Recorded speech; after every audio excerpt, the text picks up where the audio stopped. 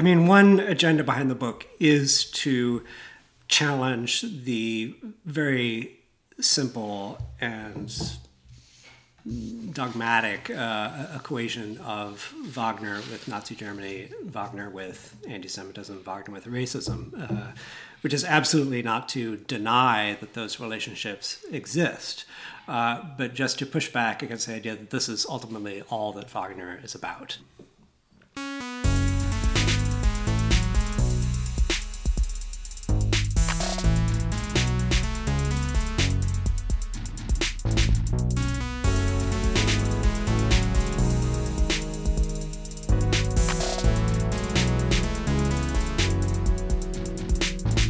Welcome back to Sound Expertise. I'm your host, Will Robin.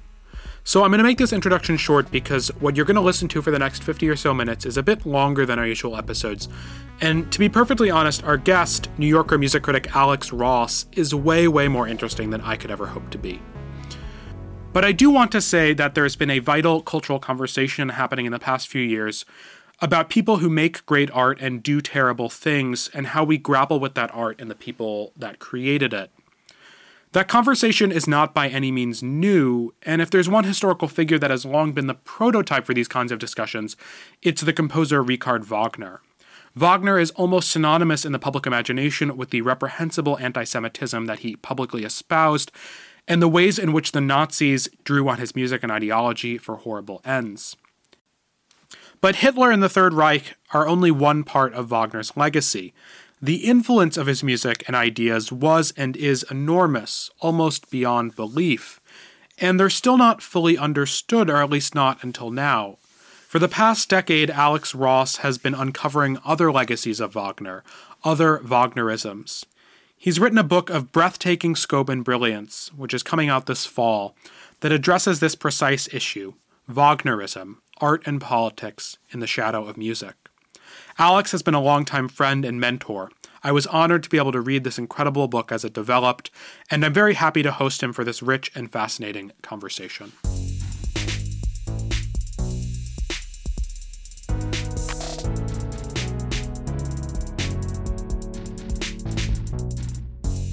So, it's been a little over 10 years since The Rest is Noise was completed, and I know you had a second awesome book of essays since then, but I was thinking a little bit about kind of The Rest is Noise as this amazing kind of cultural history of 20th century music, and it seems in some ways like Wagnerism is the next kind of big research project for you after that. Is that kind of correct? Yeah, definitely. And I think that Wagnerism was kind of creeping into my sight lines as I was working on The Rest is Noise, because just the topic of Wagner kept surfacing and sort of intruding on the narrative in a way that I think it's maybe an interesting sign when you're sort of when you finished a big project and you're thinking about what the next one should be. If there was something in the previous project which kept distracting you, and sort of taking you off the main road, that can be a sign that's sort of where you're supposed to go next. I mean, that's sort of the way it was with me, because the first chapter of The Rest is Noise, just the background of music at the very beginning of the 20th century. Obviously, Wagner is this giant figure that Mahler and Strauss and Schoenberg and others were confronting, and then when I reached the Nazi period in that book, and the question of the sort of musical taste of Hitler and the Nazi hierarchy, Wagner again played a big role, and so part of me wishes that I'd actually not spend so much time on those topics in The Rest is Noise, so that there'd be so that I wouldn't save it for the next one. Yes, I wouldn't be retreading the same ground. I was particularly concerned about that when I reached the Nazi Germany chapter of this book, but I actually was able to find that I had a different way of going. They seem really different, actually, but we'll come back to that. So obviously one of the most conspicuous differences between the two books is that Wagnerism is not actually a book about music in a way, or at least it's art in the shadow of Wagner, is I think how you put it. So why not music as the central focus, or at least given Wagner's kind of huge influence on composers post-Wagner, why focus on other forms of art, visual art, literature, film, etc.? Right. Well, it's obviously a relationship which really interests me, how music affects and is affected by neighboring art forms and the general cultural landscape, political landscape, and that was a central preoccupation of The Rest Is Noise. So I felt as though I was taking up the same kind of relationship and the same question in this book, but in a significantly different way, in that it is a book sort of around music, but not about music per se, or it's about music's effect, principally on artists, writers, architects, visual artists, filmmakers, choreographers, so on and so forth, and then even more widely on intellectual life, political life, but not Wagner's influence on subsequent music. Right. And I didn't want to do that, first of all, because it would have just made the book even more... It's a long book. I mean, right now it's a long book. It would have been even more unmanageable than it already is. And that is sort of a very much a topic in itself. And it's also, I feel, it's less interesting. Wagner's influence on music was vast and crucially important. But I don't know if it was qualitatively that much different from prior sort of relationships of one kind of towering compositional figure to what came after, or relationships that have come to the fore in the past 100 years after Wagner. Right. It's hard to argue that Wagner was necessarily more influential on music than Bach, than Beethoven, Stravinsky. He is one of a series of figures who seem to bring about some kind of paradigm shift in musical language, but there is something qualitatively different about Wagner's effect on the arts and on politics. This just quite hadn't happened before, and I don't think it's happened since. A musical figure becoming an ism, becoming a movement of some kind, very difficult to define what this movement is, but a very palpable... Many hundreds of pages at least. Yeah, very palpable, very widespread sense that Wagner... you simply had to come to terms with Wagner if you were an artist at the turn of the last century. And that's, I think, unique and a really interesting sort of territory to explore in terms of how music, how opera operates as a force in the wider culture. And of course, we're not talking just about music. I mean, Wagner. Part of why this happens is that Wagner is never just a composer. He is a dramatist. He is a theater personality, a producer and director of theater. He is an architect in a way. He's an architect of a new kind of theater space. And he is, unfortunately, a polemicist, a political commentator, a theorist of a sort. And so he wears many hats, and only one of them is music. But it all does come back to music, and none of these other aspects of Wagner would have been of much interest without the musical component. That was what drove it from the beginning.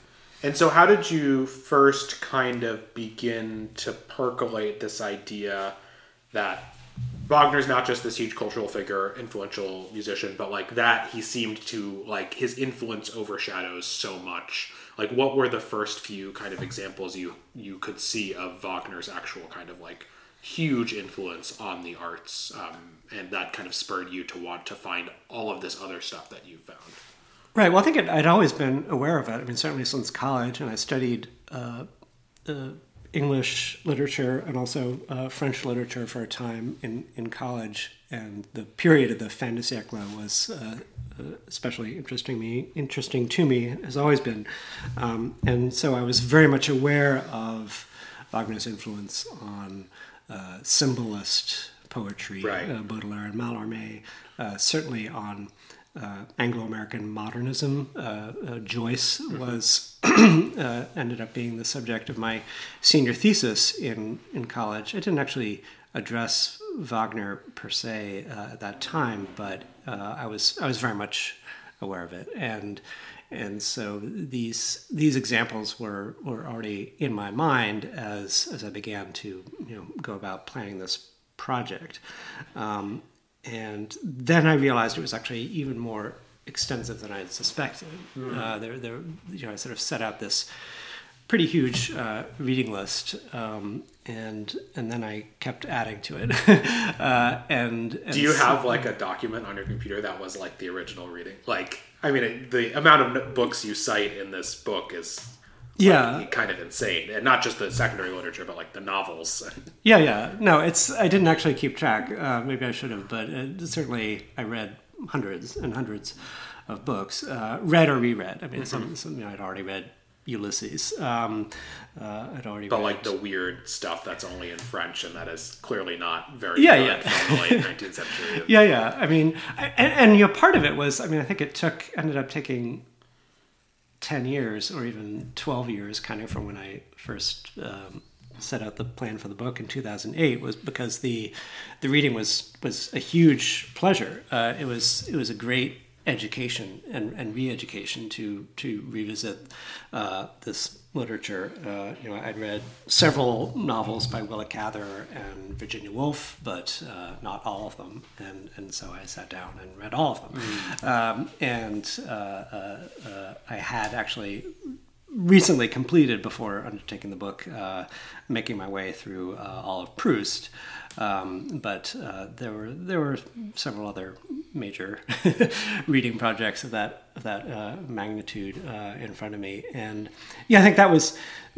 I think I lost a year at least when I came across this remarkable book, the Dictionnaire Encyclopédique Wagner, which is 2,500 pages long, which it came out a few years ago. Brilliant act of consolidating vast quantity of material by Timothée Picard, the French musicologist, edited this book. There are many other writers, and just looking through that tome, I just realized, oh my God, there are French turn of the century novelists I've never even heard of, who wrote novels set at Bayreuth, or poets who wrote sonnets about Wagner characters, and I obviously could never encompass it all, but I thought part of what this book could do would be to reach beyond the obvious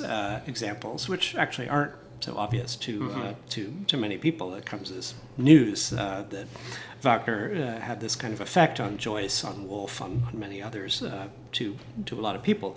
But these other figures, at least to dip my toe in and to sample what's there, to give a flavor of just the texture of this period when Wagner was so ubiquitous. I mean, I compare it to growing up in the 1960s, and you just had to listen to the Beatles and the Rolling Stones and Dylan. You just had to be conversant with it, and to be a sort of intelligent young person at the turn of the century, you had to have a position on Wagner. You could hate Wagner, you could be skeptical or sort of have some provocative take on him, but you did have to have a position, and so that's the dynamic that became really interesting to me, just in terms of the conversations, the general tenor of how people were approaching Wagner in that period.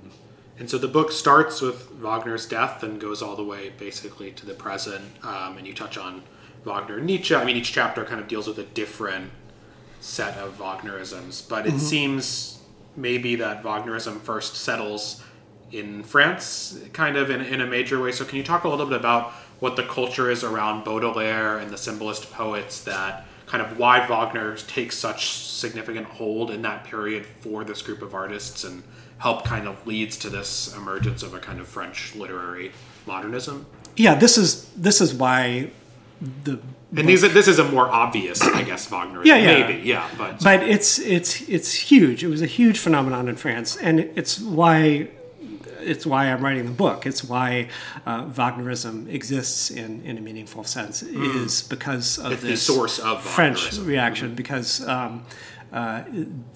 beginning with Baudelaire, actually even before Baudelaire, French poets and novelists and artists used Wagner to their own ends in a very specific and very vibrant and interesting way. So is that, I guess I should have said what is Wagnerism too, but is that kind of the idea of Wagnerism, is using Wagner for your own ends in some sense? Oh, very much, yeah. Okay. Wagner becomes a mirror in many cases. I mean, the one interesting thread of the book is how Wagner keeps disappearing, or how Wagner's own concerns keep getting marginalized. And so very often when I'm talking about quote-unquote Wagner in the book, it's this sort of phantom presence who exists. It's very much these different Wagners who have been invented by the artists, by the so-called Wagnerians, and by Cosima Wagner. I mean, that's another thread through the book, is how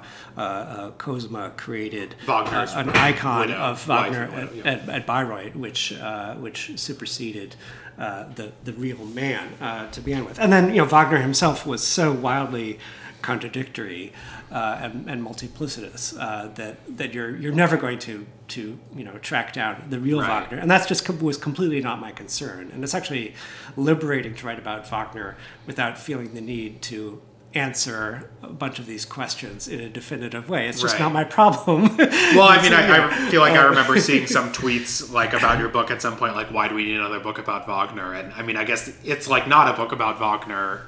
I mean, obviously it's both somehow. It's around Wagner. Okay.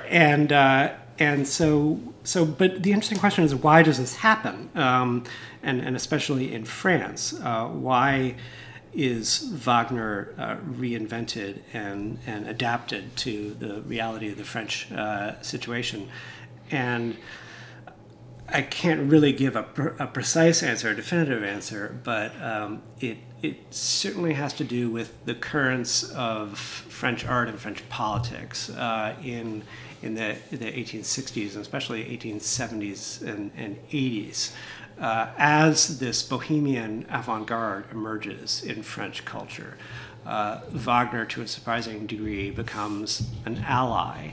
And as these artists are reacting against an establishment, an academy, a national French agenda in the arts, a patriotic French sensibility, Wagner, precisely as he's perceived as an anti-French, as a belligerent presence, and Wagner indeed himself became very belligerent during the Franco-Prussian War. He becomes all the more interesting to this vanguard, but it began before the war. It really began with Baudelaire and Baudelaire's perception of Wagner as a dream world, as an upwelling of the unconscious, as this realm where darker forces and even the satanic comes into view. And there's an amazing passage in his essay on Tannhäuser where he talks about the counter religion, this idea of a satanic religion, symbolized by the figure of Venus in Tannhäuser. Now we can pretty definitely say this is not what Wagner had in mind. Right. Wagner, of course, had this was drawn to the sensuous and the sensual and the erotic, and part of him wanted to liberate all of this. But the idea that he was sort of actively attempting to create a kind of a monument to satanic energies is just really not what he was driving after. But this is what Baudelaire perceived. And I think one incredible document is the letter that Wagner wrote to Baudelaire after he read that essay, and he is swept away by it. He is intensely grateful for it. He doesn't exactly say whether Baudelaire is right about in terms of any of these ideas, but I think what the core of that letter is, what sort of the subtext to it is, Wagner is exulting in the fact that his work is being reinvented and reinterpreted and taking root in a different culture.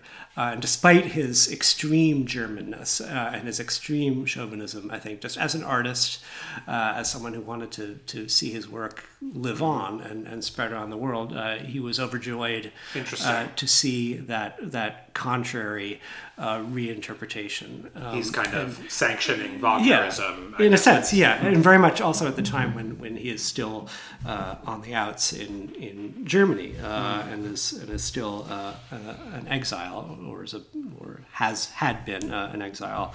He was about to return, but he embraced that. So I think this phenomenon of Wagnerism, Wagner helped to make it happen in his own way. I think he was very careful in terms of how he framed his work for the French public. He encouraged some of these elements of interpreting the dream world, the unconscious. It didn't take him by surprise. He knew the marketplace, and he knew what elements to highlight. But it just took off from there, and very quickly, it is Wagner becoming a sounding board for these ideas about the French avant-garde. But then the symbolism itself arguably arises in the pages of the Revue Wagnerienne, the periodical of the 1880s, and then you have the obscure but fascinating figure of Edouard Dujardin, who begins writing a prose. Really sort of invents this new prose style of the interior monologue, a kind of stream of consciousness writing in the shadow of Wagner, actually very much trying to emulate on paper in prose this sense of being swept away into a realm of pure consciousness as you listen to Tristan, especially as sort of always an example. So it's it is just Wagner keeps playing this role of triggering someone's train of thought. Perhaps they would have come up with all of these ideas without Wagner, but Wagner is just a convenient kind of signpost or a sort of a figure whom you can cite as approving, as a sort of giving creates a this precedent, kind of series of links, a kind of a green light to sort of go in a certain direction. So the causality of it is obscure. I mean, you're never going to sort of say, well, would symbolism have arisen, without Wagner?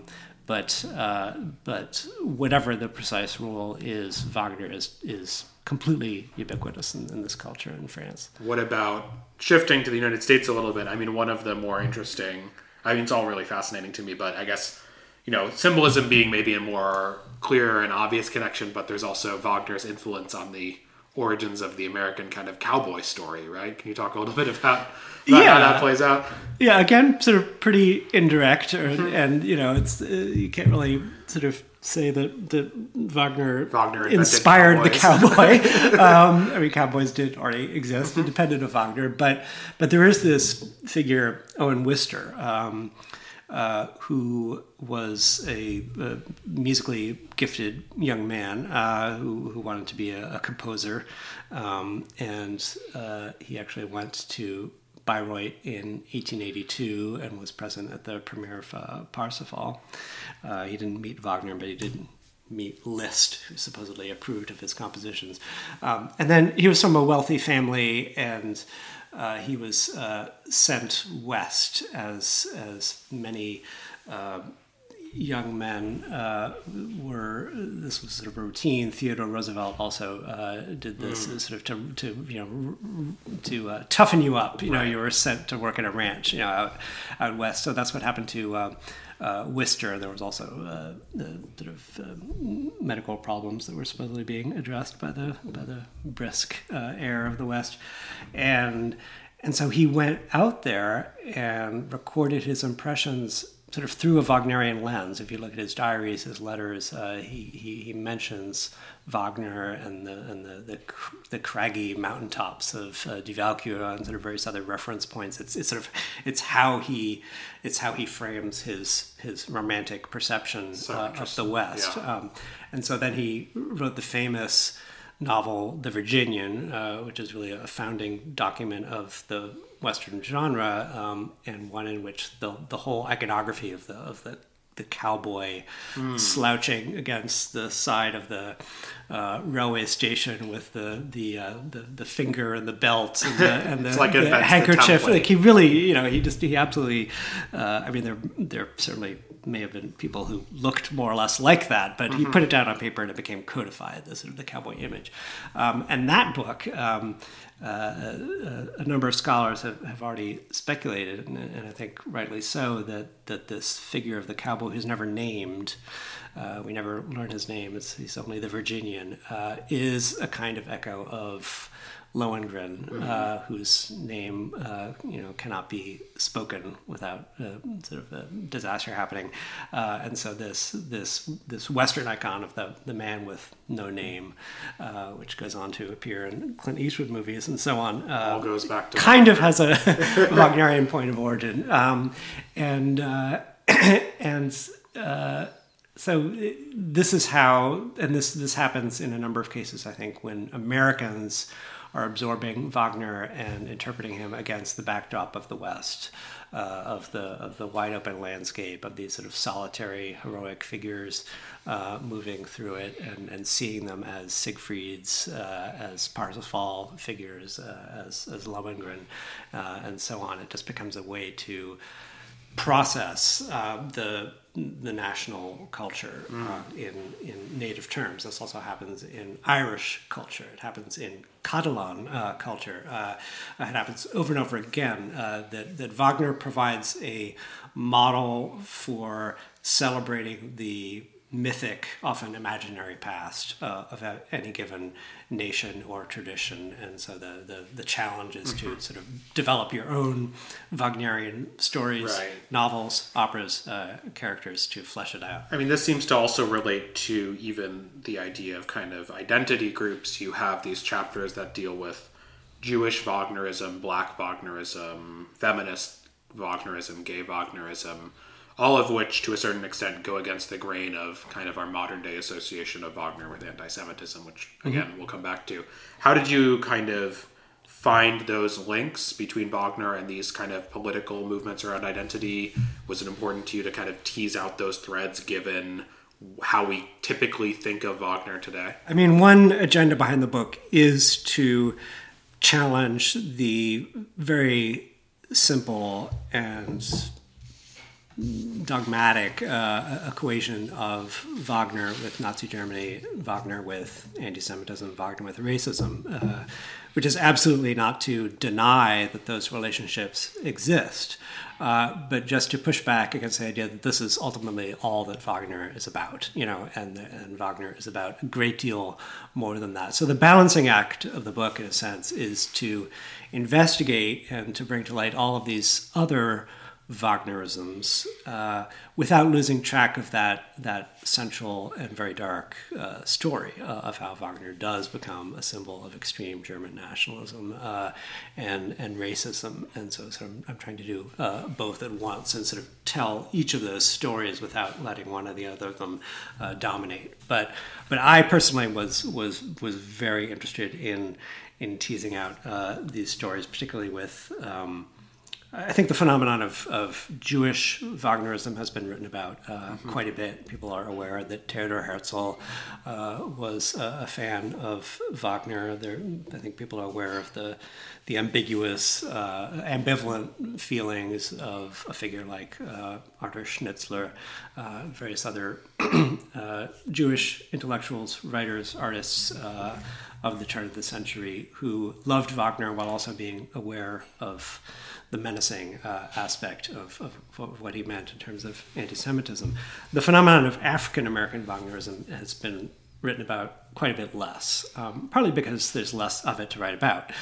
You can't pretend that this was a huge and widespread phenomenon in African-American culture, but W.E.B. Du Bois, an absolutely gigantic figure, a founding figure of modern American civil rights movement, was a fanatical Wagnerian, absolutely loved the operas and incorporated Wagner into one of his really crucial pieces of writing, one of relatively few fictional works that he undertook, the story of the coming of John.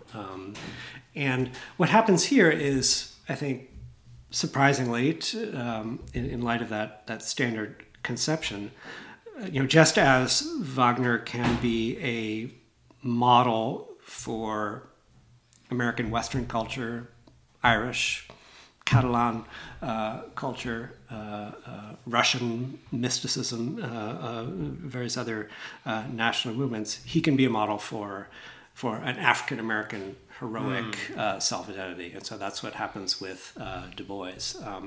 And we think it's wildly contradictory given Wagner's racism. But the fact is, Wagner was violently anti-Semitic. His attitude toward people of color is somewhat more obscure, and I think was ambivalent.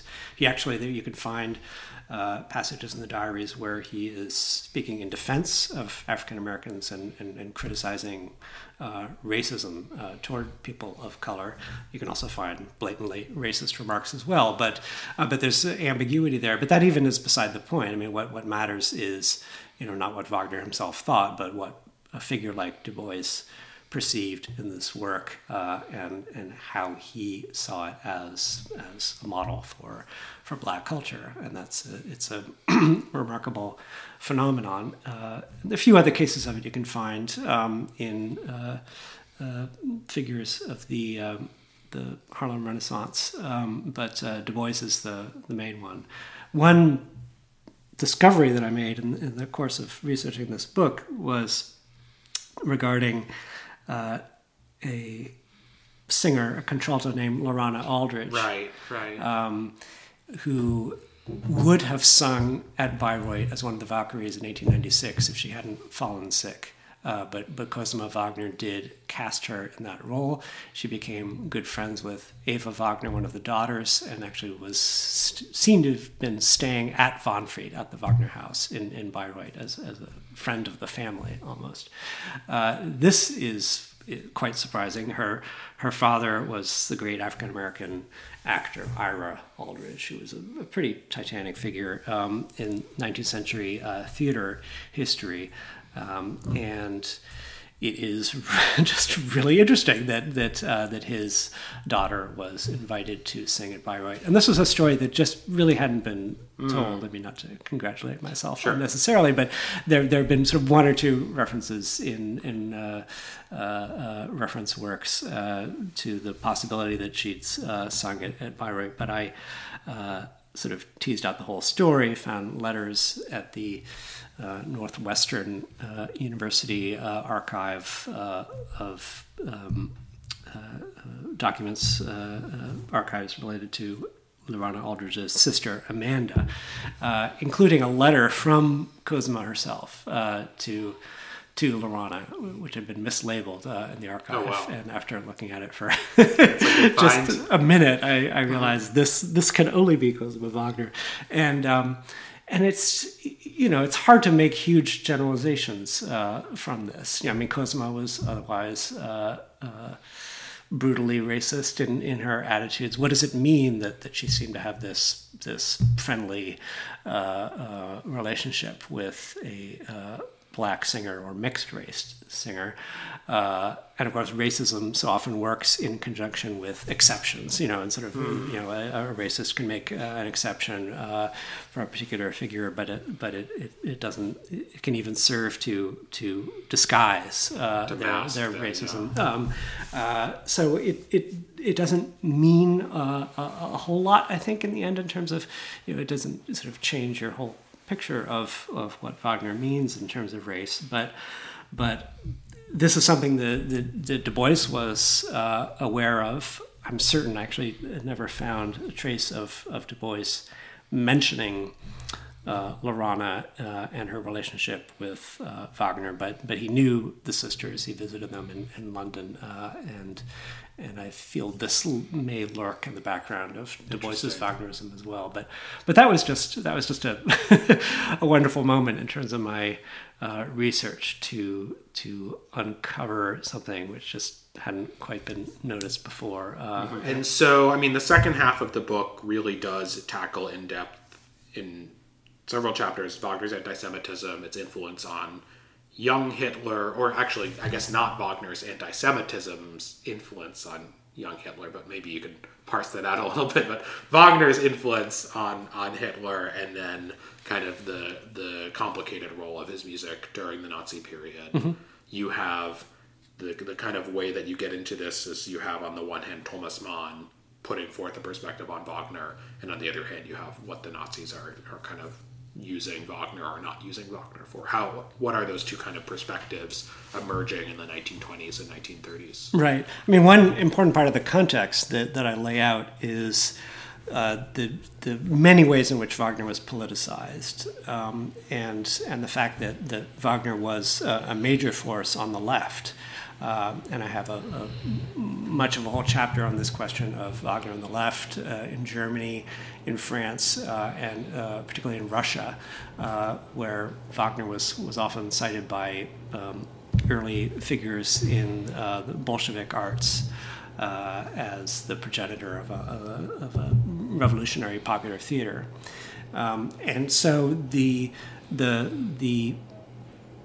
right nationalist anti-Semitic Wagner was in competition with this other Wagner. And for a lot of people, I think for a lot of people sort of generally aware of Wagner circa 1900, when you ask what his politics were, they would tend to cite him first as a figure on the left.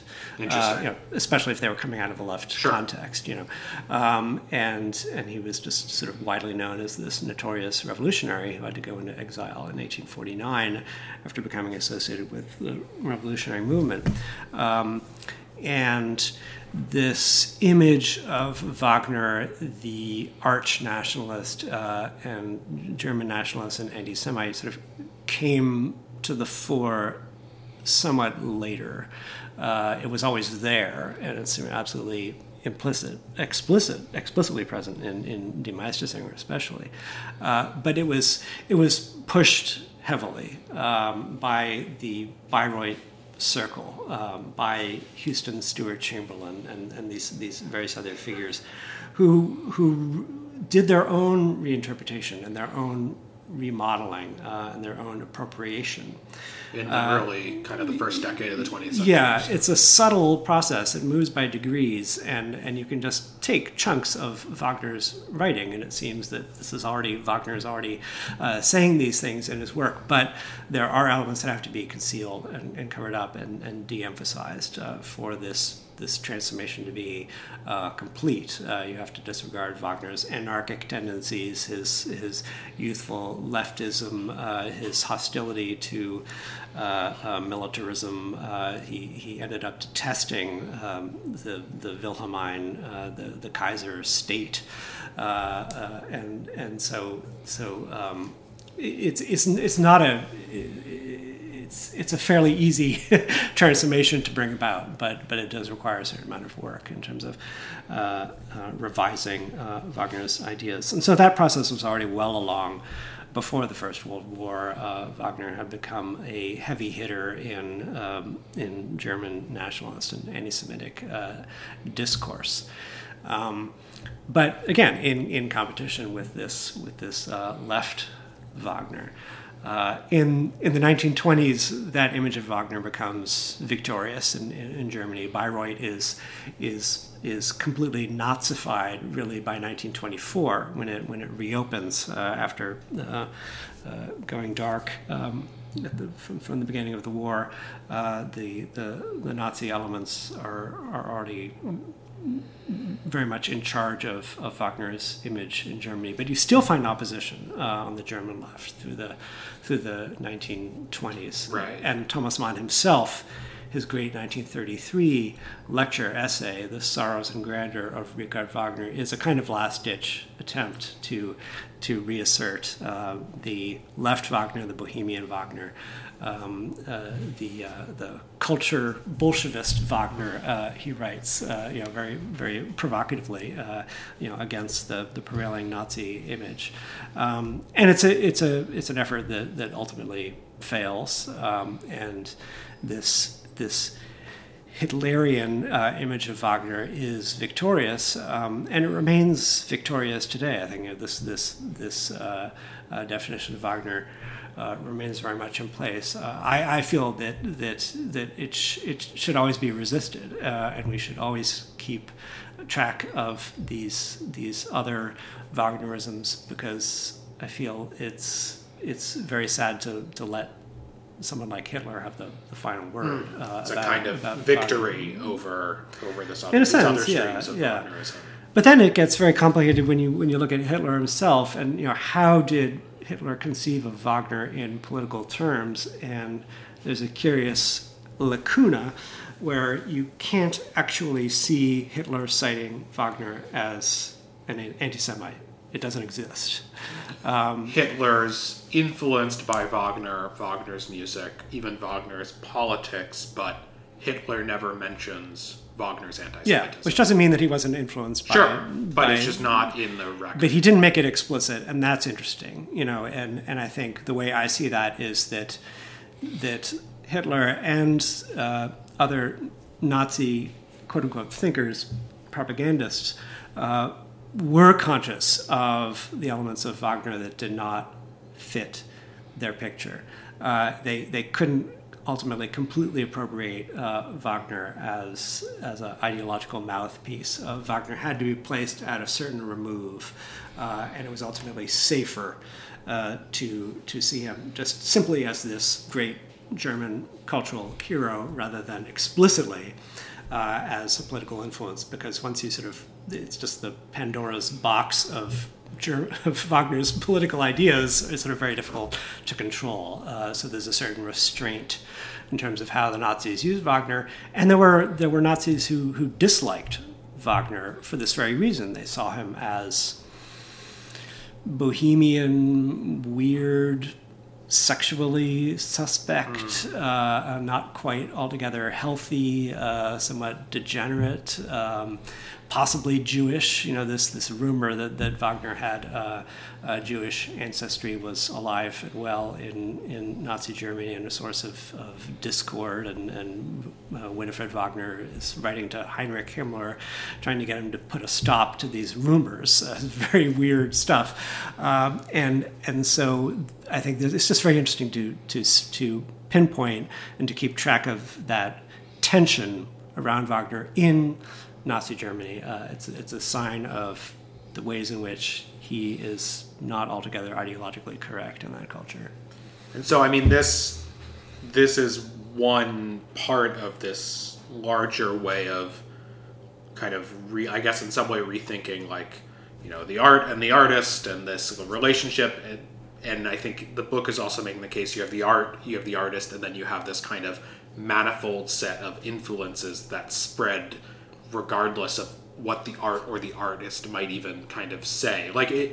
You're offering a kind of model for how to look at not just the art you discuss in the book, maybe, but art more broadly, right? Exactly. Yeah. I mean, you just can't control these relationships. You can't, even if you're able to figure out, exactly what Wagner had in mind, you're going to never be able to specify the ways in which his own personal views play out and are interpreted, and even more, how the works themselves are going to be interpreted.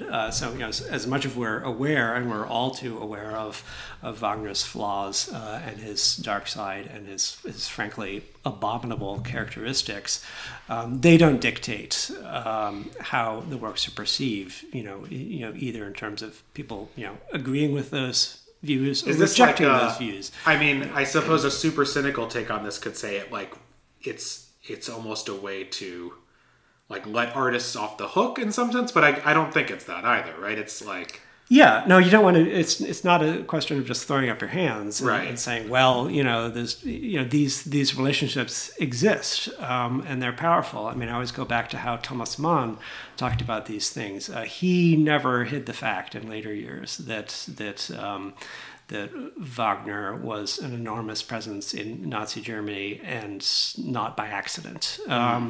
But he always wanted to bring nuance and complexity into the discussion, and he refused to let go of his own personal love for Wagner's music and his sense that there are other possibilities that exist in this art beyond what the Nazis perceived, and so that sort of emphasis on nuance and complexity is definitely something that I try to hold on to in the book, and it's never the most popular position. People like to have a sort of very black and white answers to these issues, but I just don't think you're going to find them in the Wagner case. And I think it is actually very instructive, as we go about discussing more and more this issue of the art and the artist and the ideological problems inherent in so much of the art in the Western canon.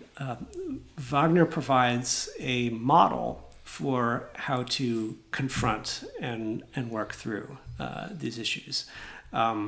It's funny, a couple of people have said to me as I've been working on this book, especially in the last couple of years, that are you worried that this topic is going to seem suddenly really controversial right now, as we seem to be sort of so acutely aware of the dark side of artists, and it strikes me as just a little comical because this discussion over people have been confronting the question: is Wagner too horrible a man to listen to his music, since around 1855 or earlier? It's just generation after generation have been struggling with this issue, and there's just such a rich literature of people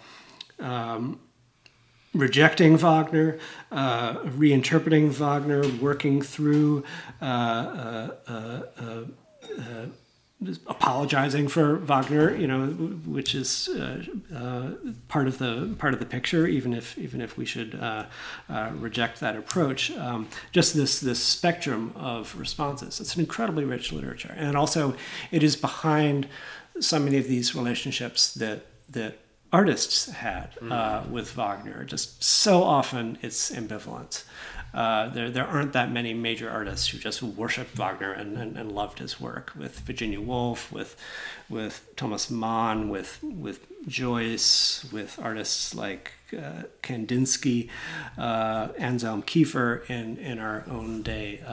There is this sense that Wagner is a troubling but fruitful field in which to work, and sort of something valuable can be drawn out of this. This great German word, Auseinandersetzung, this analysis and debate and sort of tussling with and sort of working through this Wagner problem. Great. Well, that sounds like what we were just doing for the past 40 or so minutes. Thank you so much. Sure. Thanks, Will.